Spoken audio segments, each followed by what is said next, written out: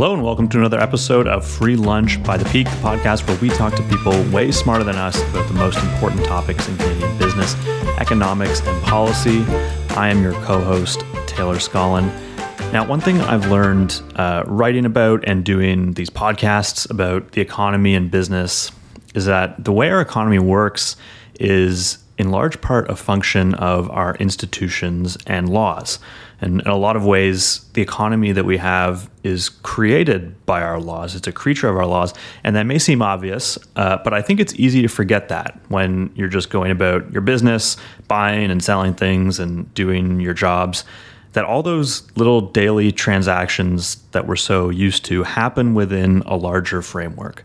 And things like how much things cost and what people get paid are to a great extent determined by that framework rather than just by quote unquote economic laws like those little supply and demand charts that we all know and love. And one of the most important pillars of that institutional framework around our economy is competition law. It's the law that deals with monopolies and cartels and also things like misleading advertising and some other consumer protections. It's meant to benefit us, but as we'll see in this episode, what that means in practice is hotly contested and has meant very different things for different people at different points in time. To really understand Canada's competition laws, which I think it's important that we do if we want to understand the economy, today on the show, we're joined by Professor Jennifer Quaid. She's an associate professor and vice dean research in the civil law section at the University of Ottawa's Faculty of Law, and she's worked on some of the most important competition cases in Canada, which we will hear about in this episode. Now, today's show is a true deep dive and is quite long, so we've split it into two parts. In this episode, part one, we get into the details of what competition law is for and how it's meant to work in Canada. And in part two, next week, we'll look at how competition law has actually been applied in a recent case, the Rogers Shaw deal, how that played out, and some of the changes that the federal government is exploring now to how our competition law works. If you have comments, feel free to email us at freelunch@readthepeak.com. And if you enjoy this episode, please leave us a review on Apple Podcasts. Jennifer, thank you so much for joining us on Free Lunch. Thank you very much for inviting me. Okay, so we're going to talk about competition law in Canada. But first, I want to get kind of a high-level perspective on why we have competition law in the first place. What is the purpose of it? And why is this not an area where we say, let's just let the market sort things out and whatever comes of that will come of it? That's a really great place to start. And I think there's a lot of conversation right now about why are we talking so much about competition? Why does it matter? Why should? The short answer is that although we have what can be described as a capitalist market-based system, there have always been, from the beginning, adjustments made to that system. Some of those adjustments are a recognition that in some types of industries or sectors, traditional markets, as we imagine them, don't produce the kinds of outcomes that we like. That is to say, you end up with one player, you end up with uneven service or very poor response to what people need because the incentive structure doesn't work. The idea behind a market, going back to Adam Smith, who, by the way, always considered that regulation had a role. So people attribute to Adam Smith things that are not actually accurate. But the idea is that normally in a market where you have a set of conditions that are pretty typical, that is to say there aren't huge barriers to entry, there is relatively good access to information about things so people can inform themselves. And let's say the products, can be produced with similar cost structures, or there's not huge variations in access to things like supply of inputs or whatever. You would expect that that supply and demand will meet up somewhere. Now, supply and demand are on a curve. We've all seen that Economics 101 textbook. And so as the price goes up, normally we expect, if there's a sort of typical sensitivity of people to price, that they will buy less. But in fact, demand curves are not always that nice horizontal 45-degree line, which basically says that there's a sort of monotonic increase for every dollar more. There's kind of a unit less, and that's very simplified. There are times where people have no choice, no matter what the price, they actually have to acquire some things. And that's where you get into goods that are really necessary. And you also have situations where people are, it doesn't really matter how little they want, like they kind of won't budge on the price. They sort of like, the opposite, like you have completely elastic demand. But basically the idea is if you have those sort of rough conditions, the suppliers of whether it's products or services will be motivated to offer the things that people want and to offer them at the price they want or in the quality they want or whatever the characteristic is that's most important, or it might be a set of characteristics. They might be motivated to offer different levels because they recognize there are different types of demand. But that's sort of the baseline. And we do, I think, particularly in Western democracies, roughly, and there's quite a variation, who have economies based on the market system. That's what we would like to happen all the time. We are faced with the fact that this isn't always what happens. And Canada is a good example of where these perfect conditions don't exist all the time. We have a very small population spread out over a very large territory. That means it's not always super profitable to offer the same service, for example, for something across the country. That's why telephone companies for a long time were monopolies, because we didn't want people in Yellowknife to pay 10 times what someone in Toronto would pay. So we sort of force that evening out where we consider that it's important. But we don't do that for everything, of course.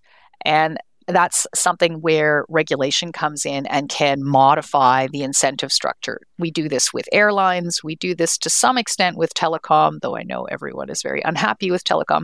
We do this to some extent with banks.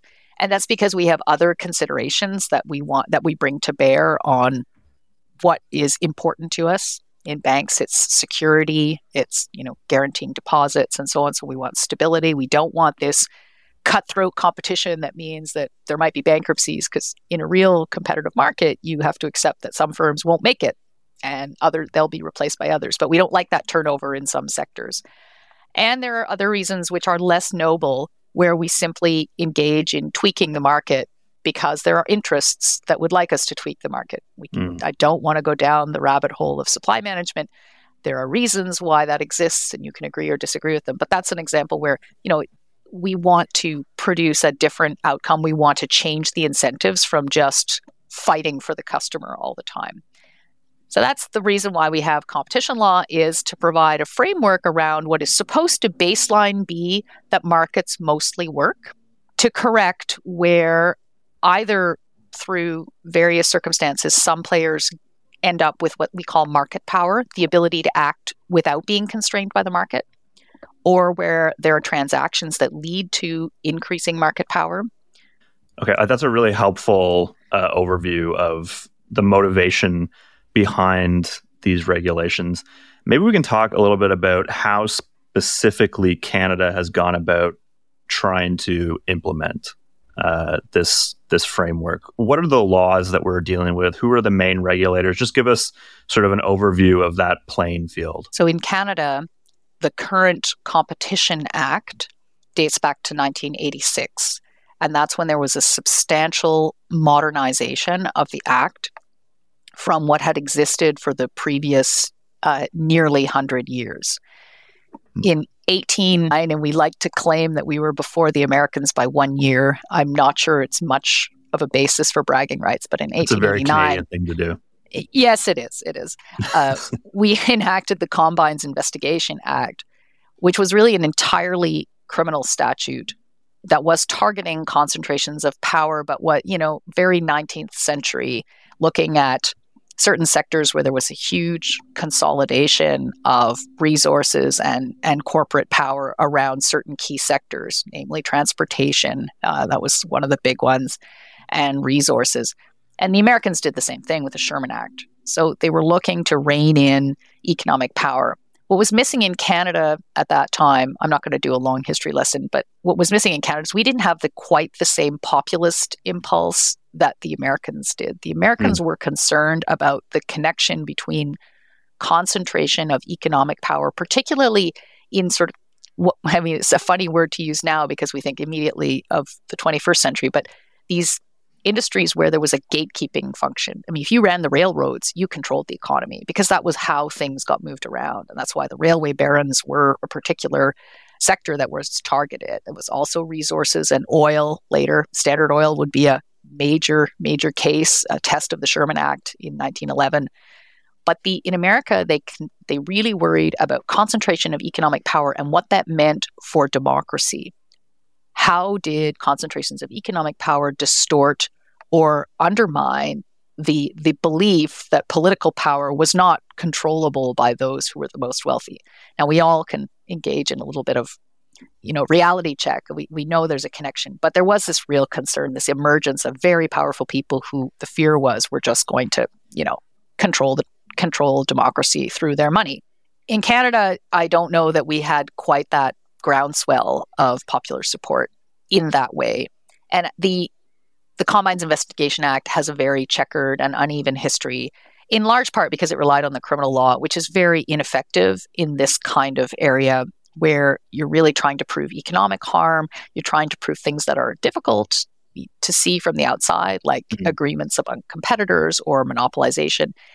But the other thing that it ran into over and above that was that we increasingly, as economics got more sophisticated, we began to understand that some of the practices that we labeled as bad were not always bad, or in fact, often were mostly not bad.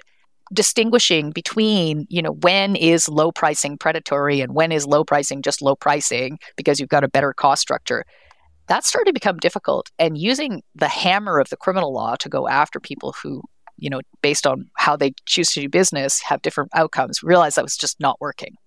So 86, and it's a long wind-up. 1969 is the so-called interim report on economic policy, although it ended up being the final word, prepared by the Economic Council of Canada. And that is the start of this shift that culminates in the 86 Act. So we now have a Competition Act. It is a little different.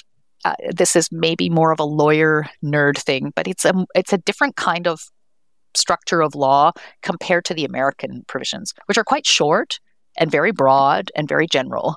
And their Supreme Court back in 1911 decided, yeah, it's okay, not too broad. I'm not sure that we would have been successful with a similar provision here under our Supreme Court's view of what is vague and overbroad. Never mind. We have a kind of slightly more detailed, but funnily enough, it's detailed in some places and not detailed in other places. And it overlaps with some areas. So there are parts of the Competition Act that kind of overlap with the criminal code. It's a messy piece of legislation, but it is what it is. It's also different from Europe, where their Competition Act is inextricably linked, or their competition laws, to the project of the common European market. And so for them, competition law and the rules of competition that protect the common market are very much almost at a constitutional level. They're very important to that political project. It all seems quaint now because the European Union has been around for a long time, but I'm old enough to remember before and when it was smaller, and it was a critical component to creating that space. So Canada's Act is weird. In 1986, a lot of what used to be criminal was decriminalized. We still retained a hard nut of criminal. That's the cartel provisions, although in 1986, it was not quite as narrow as it is now, and I can go into that later. That was problematic for a long time until they fixed those provisions in 2009. But there's a criminal section that deals with essentially illegal conspiracies to fix prices or to otherwise engage in behavior that is undermining the way markets are supposed to work, getting together to cheat the market, in a very simple way. Then you have still a set of misleading advertising provisions, and there's a criminal component and a civil component. The misleading advertising provisions will be modified over the course of the 90s, but we can get into that later. There are a certain number of pricing practices that are also still kept as criminal in 86. They gradually will get eliminated, most of them, because it becomes unworkable and impractical, and economic evidence keeps suggesting that these are not a useful way of enforcing the act. Then you have two more components. Those are entirely civil, enforced by the competition authority, and I'll describe that in a second. So the first section deals with what are called reviewable practices. This includes things like abuse of a dominant position, tied selling, exclusive dealing. It also includes looking at whether mergers are anti-competitive, what we call kind of the substantive review of mergers.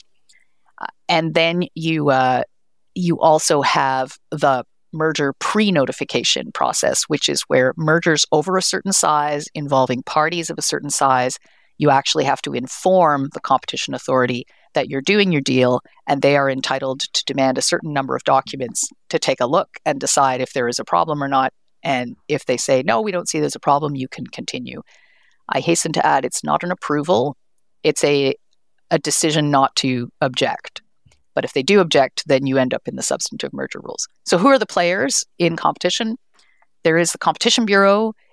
The description of the Competition Bureau has evolved over time. Now they describe themselves as an independent law enforcement agency, which is a lot of the work that they do. They are the investigators, for example, for criminal provisions, although they have to work with the prosecution service for the actual prosecution part.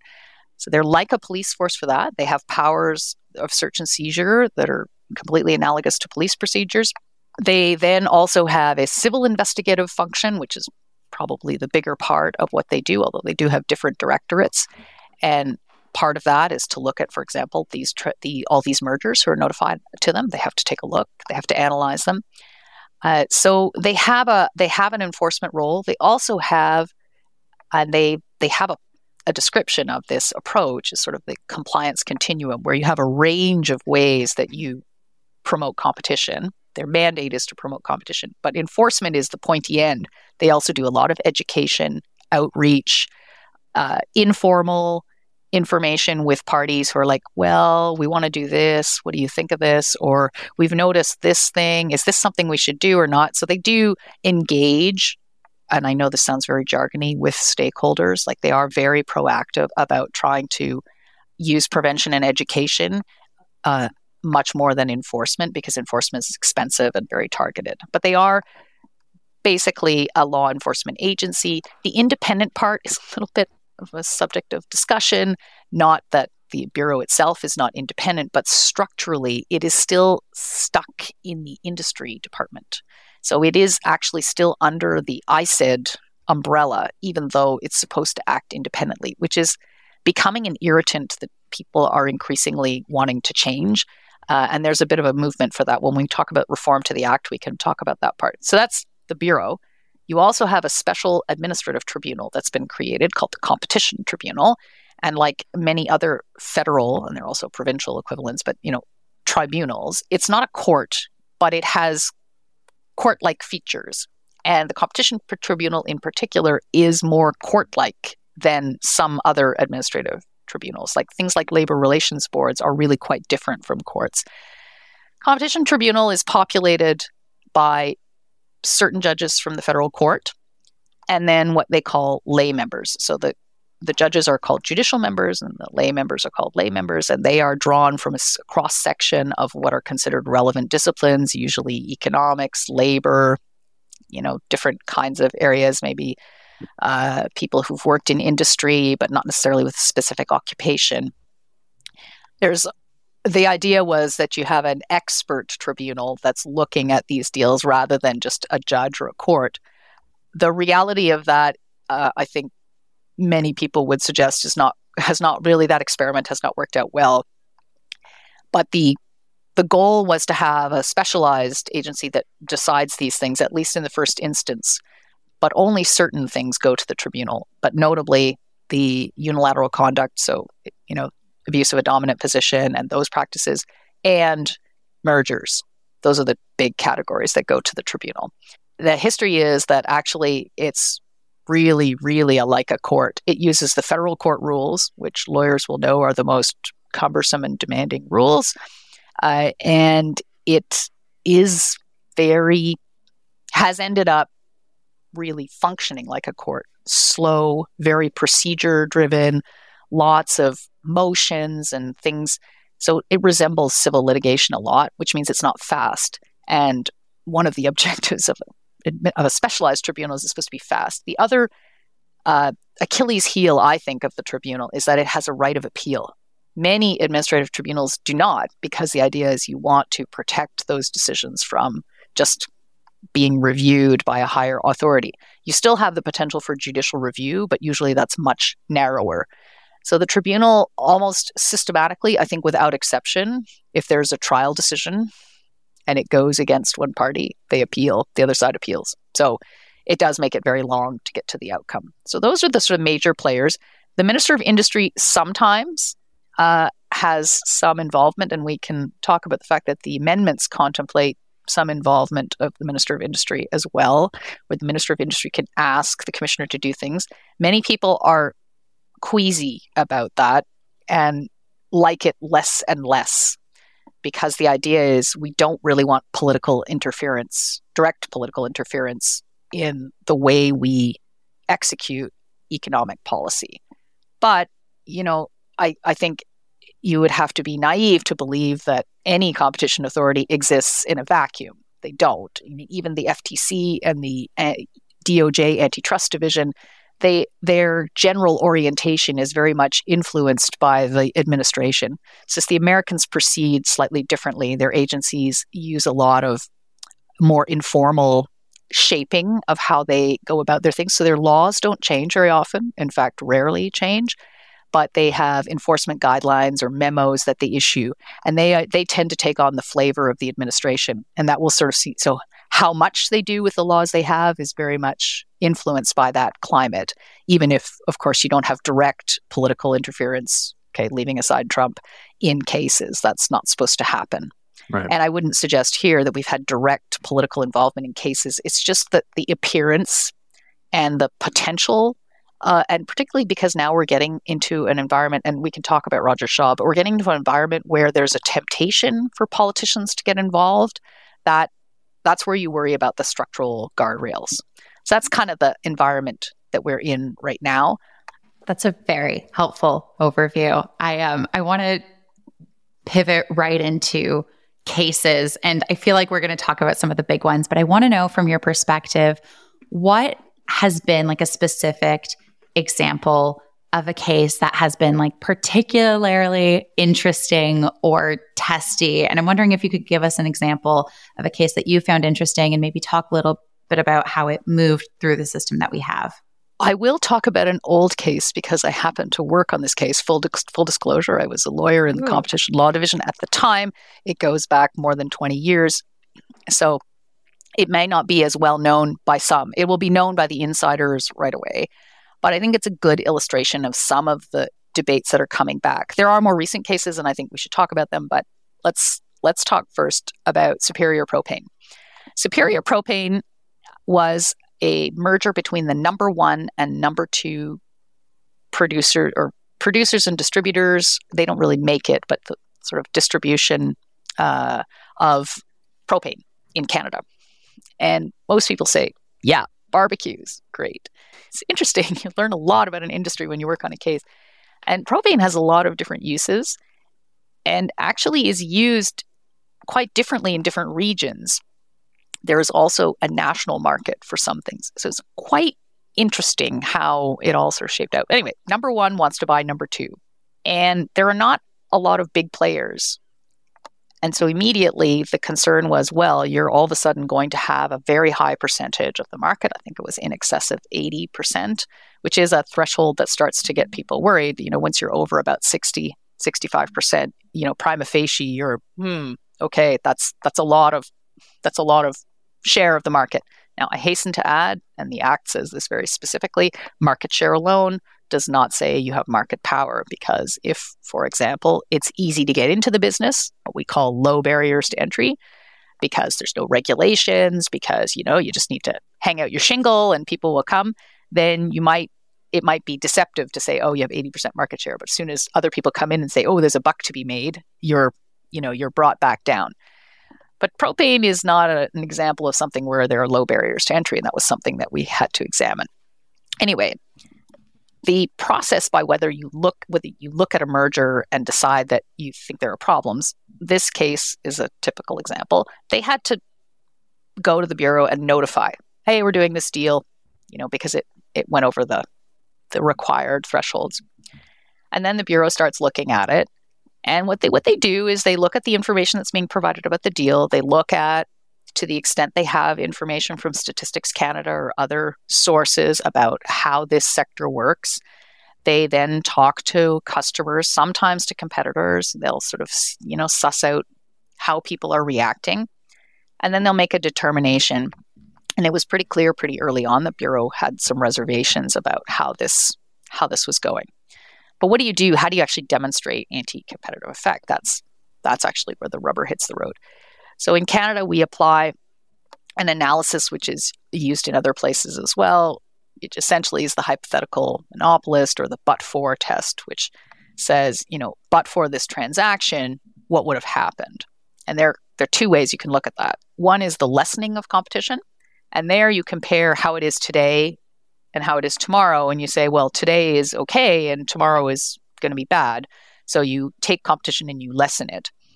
Prevention says, we may not be in a good place now, but what you're doing is preventing us from getting to a better place. So it's a little trickier to sort of, it's saying there's already kind of a problem and you're consolidating this problematic situation with your deal. And so we're going to have even less competition, even though the starting point might not have been the place we wanted to be. So that's the idea that you're sort of heading off at the pass, the potential for something new to happen. And that is sometimes the argument that happens when a larger player buys a small, dynamic, disturbing, the kind of player that we call a disruptor comes in as like, okay, the solution is just to snap them up and take them out. So you may not have a situation where it's competitive enough yet, but you've basically eliminated the chance that it might grow to that. In both cases, of course, you can't just sort of assert that and say, yeah, well, I think. You have to anchor that to evidence. So that's where you have to first, and I pardon the metaphor if it's too simple, you have to delineate the sandbox in which you think someone is too big or is being a bully. Like you have to say, okay, what's the space we're talking about? In antitrust analysis, we talk about the relevant market. Okay? And the relevant market is not the market square. The relevant market has roughly two dimensions. One is what it is, whether it's a product or service, or a use of something, like propane was a good example. There was more than one use. And the other thing is geographically. And sometimes there is just one geographic market. It might be national, provincial, or whatever. But sometimes you can actually have the delineation of what a relevant market is based on kind of what's realistic for where you can compete. And propane had both those components, actually. So think of how far you would drive to get your cylinder of propane. And if it were cheaper, how far would you really go? That's what they're testing, is sort of how far it goes. So it was actually a pretty complicated case in that regard, because we had about 6 or 7 different end uses. So you have the barbecue, but you also have automotive, which tends to be taxi fleets. You have industrial uses where you use forklifts, indoors, because that's considered safer than having gasoline, so that's from an air quality perspective. There was a national component because players like Canadian Tire offered and stocked their stores like at a national level. So they dealt with one supplier rather than individual suppliers in each city. And you also had cooking and heating.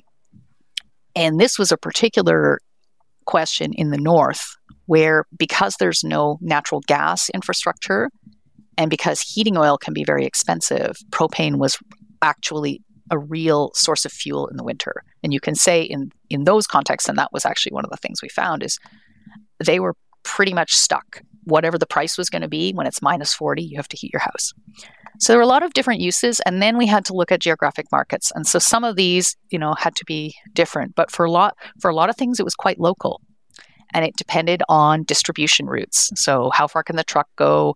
How far do people go? And it's quite complicated. I'm not going to get deep into the economics for that. But you had to sort of establish what spaces we were talking about and then which spaces created problems. So antitrust analysis forces you to really go down to the smallest relevant market and then to carefully consider where there are problems. You're not just allowed to sweep across the board and say, there's problems everywhere. No.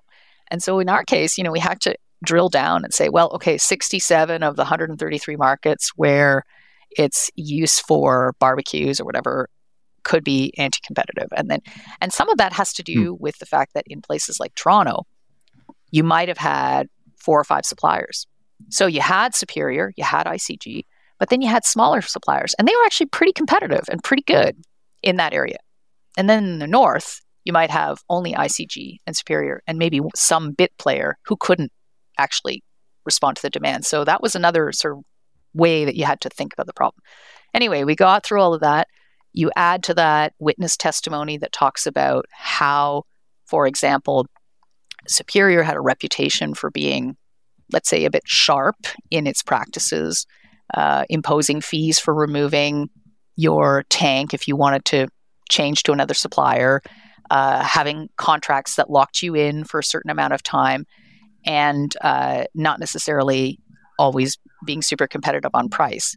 And that was important because that shows how hard it is for people to switch. So barriers to entry is one thing. How easy is it for others to come in? But it's also how easily can customers say, you know what, I don't like you anymore. You're charging too high a price, and switch. And if you have high switching costs because you impose these sunk costs, you've rented the tank for me for 2 years. So if you switch, well, you got to pay out the full rental of that tank. That's a disincentive to changing. Like all of a sudden the price difference has to be very significant, or you have to be really desperate to try to break those conditions.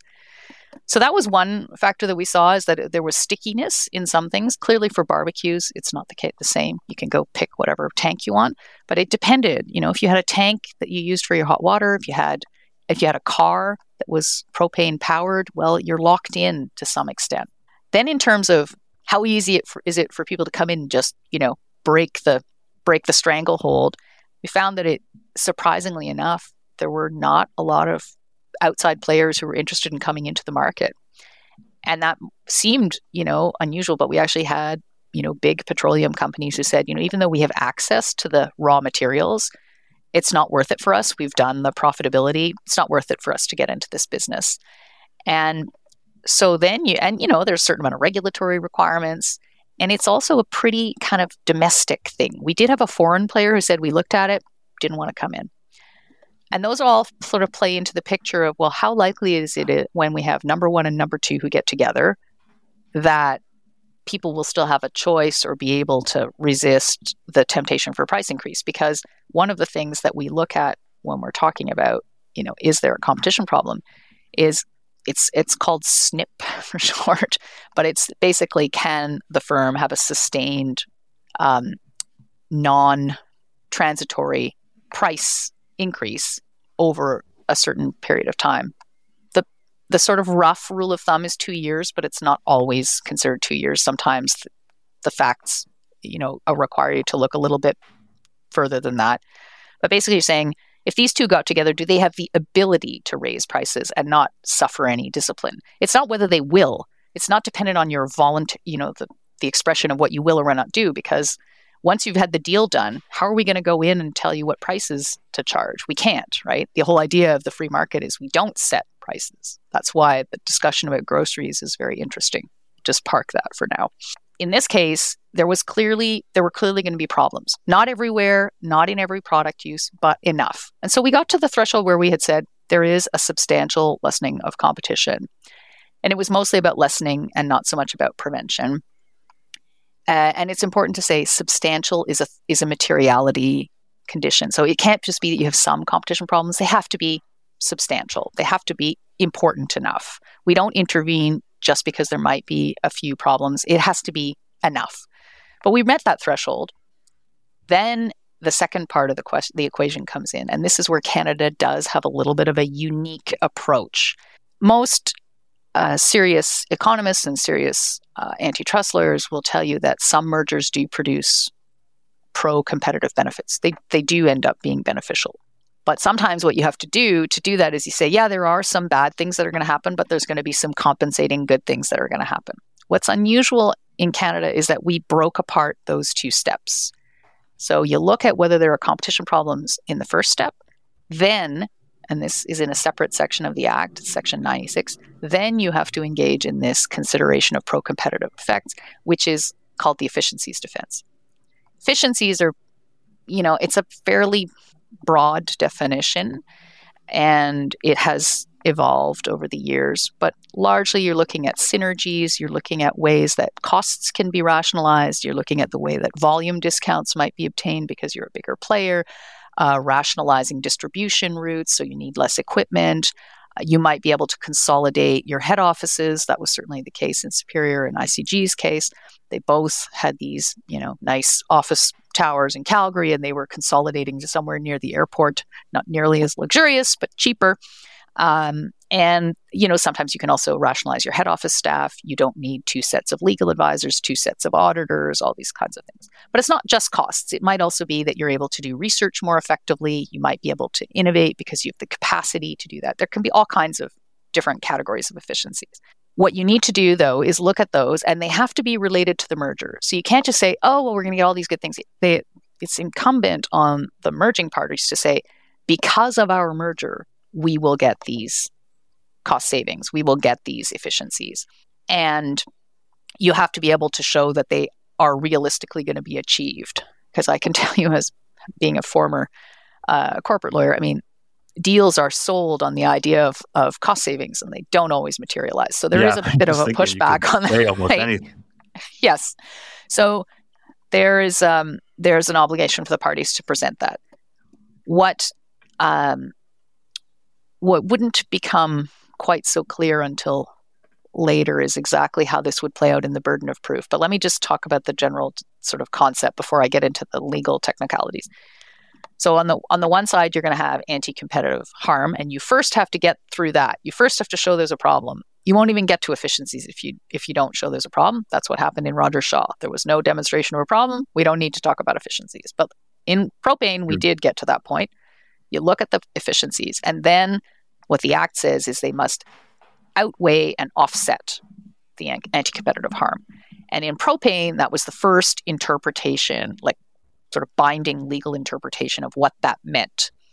And what the court decides is that outweigh is essentially a kind of numerical comparison between the value that's attributed to the anti-competitive effect, and I'll get into how that's valued in a second, and the value of the efficiencies. So you just tally everything up. The offset part was interpreted to allow consideration of qualitative effects that can't be quantified, things that just can't be captured in numbers. This was always a little bit fuzzy what exactly would fall into that, and we'll see later in Tervita that there's a tremendous judicial pushback on how much space is left for qualitative factors. Most of the attempts to use qualitative factors get pushed out as, no, you don't need to do that, or you could have quantified it. But anyway, that's the theory. And once you've done that weighing, well, one side is bigger than the other. And if the anti-competitive side is bigger, then your merger will be the subject of an order of some kind. And if not, then there's no order that's made. I suppose I should have started with that. The goal of merger review is, at the end of the day, you can't complain about a merger unless you can ask the tribunal to do something about it. And that's what the order is. So at the end of the day, there has to be something the court can do. So you have to ask them to do something. It could be a full block. That's never been successful. You could ask for divestitures. You could also ask for what are called behavioral remedies, which means you're asking the parties to do something, or to agree to do something, or agree to not do something. Those are not the preferred way of going about it, because that requires monitoring for it to work. But in theory, those are possible. So that's kind of the range of things that happened. What happened in propane is they got to the efficiencies part, but then the tribunal found that there were more efficiencies than anti-competitive effects. They appealed. The Federal Court of Appeal sort of corrected the decision on the interpretation of how this all works, sent it back down, and the court was was asked to look at the efficiencies question again. They still concluded the efficiencies were bigger, and an appeal didn't go anywhere. But now I'm going to get into a tiny bit into the weeds because the efficiencies defense is front and center right now and everyone's talking about it. What happens when you look at the efficiencies defense? Interestingly enough, here I have to import things that came later. We didn't know these things in propane, but in propane, we said, okay, so we've proven anti-competitive effect. And the understanding at the time was that if you remember how your graph looks in where you have the demand curve and the supply curve and you increase price, whatever. What happens if you have a merger that causes anti-competitive effects is you have a movement of the demand curve down such that you actually have an overall loss for the economy. Somehow there ends up being what's called a deadweight loss. So there isn't a perfect matchup of supply and demand the way it should be because of the way the merger will influence pricing and therefore the reaction to that through demand. That is called deadweight loss. That's basically saying the pie is smaller. Because of this merger, the overall economic pie is smaller. And that's a bad thing. And that is what the commissioner is expected to put a number on. What is the overall kind of contraction, if you will, of the economic welfare? And then the parties have to provide their efficiencies quantification and say, well, but here is how much more we are going to produce because we're saving money or because we're cutting costs or whatever. The reality is if you look at that graph, it's almost always going to be the case that the deadweight loss is smaller than the efficiencies. And so it's actually hard to succeed. And one of the things is that it's considered not to be relevant. This is a classic economic argument. It's not relevant that after the merger, there will be a substantial transfer of wealth from, usually we call them consumers, but the buyers, to the producers. And that's because if you charge higher prices, for example, well, they're going to be more profitable, but the consumers have less. Economists will say it's not for us to judge who is more deserving of an extra dollar, and that it's not the role of competition law and competition enforcement to ensure an equitable distribution of wealth. That is the job of the tax system and socioeconomic programs. And so, for example, in propane, the fact that people in the north might pay astronomical rates for their heating is not a problem that should be addressed directly in the merger case if overall they think that efficiencies are going to compensate. That's something for tax and socioeconomic policy. That's something for government to deal with in another way. And many people feel that, although at a macro level that makes sense, you're not going to try to do a major redistribution of income through individual assessments of mergers. There is some sense, though, and I take the example in propane again of the north, where if the affected people are a relatively small constituency, they may not get that socioeconomic policy support that they need because they're just not big enough, that they're not a political constituency that's going to get a specific remedy for the problem caused by the merger.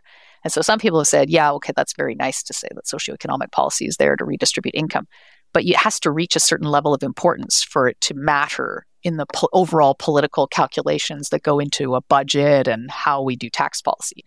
So there's a bit of discomfort for that. The other thing is that propane was significant because it allowed for, but didn't actually result in, allowed for the possibility to consider that some of this wealth transfer was not neutral. Now, the preferred way was to consider it to not allow wealth transfers to be counted, but they did create this space, and this was called the balancing weights method, which was considered new.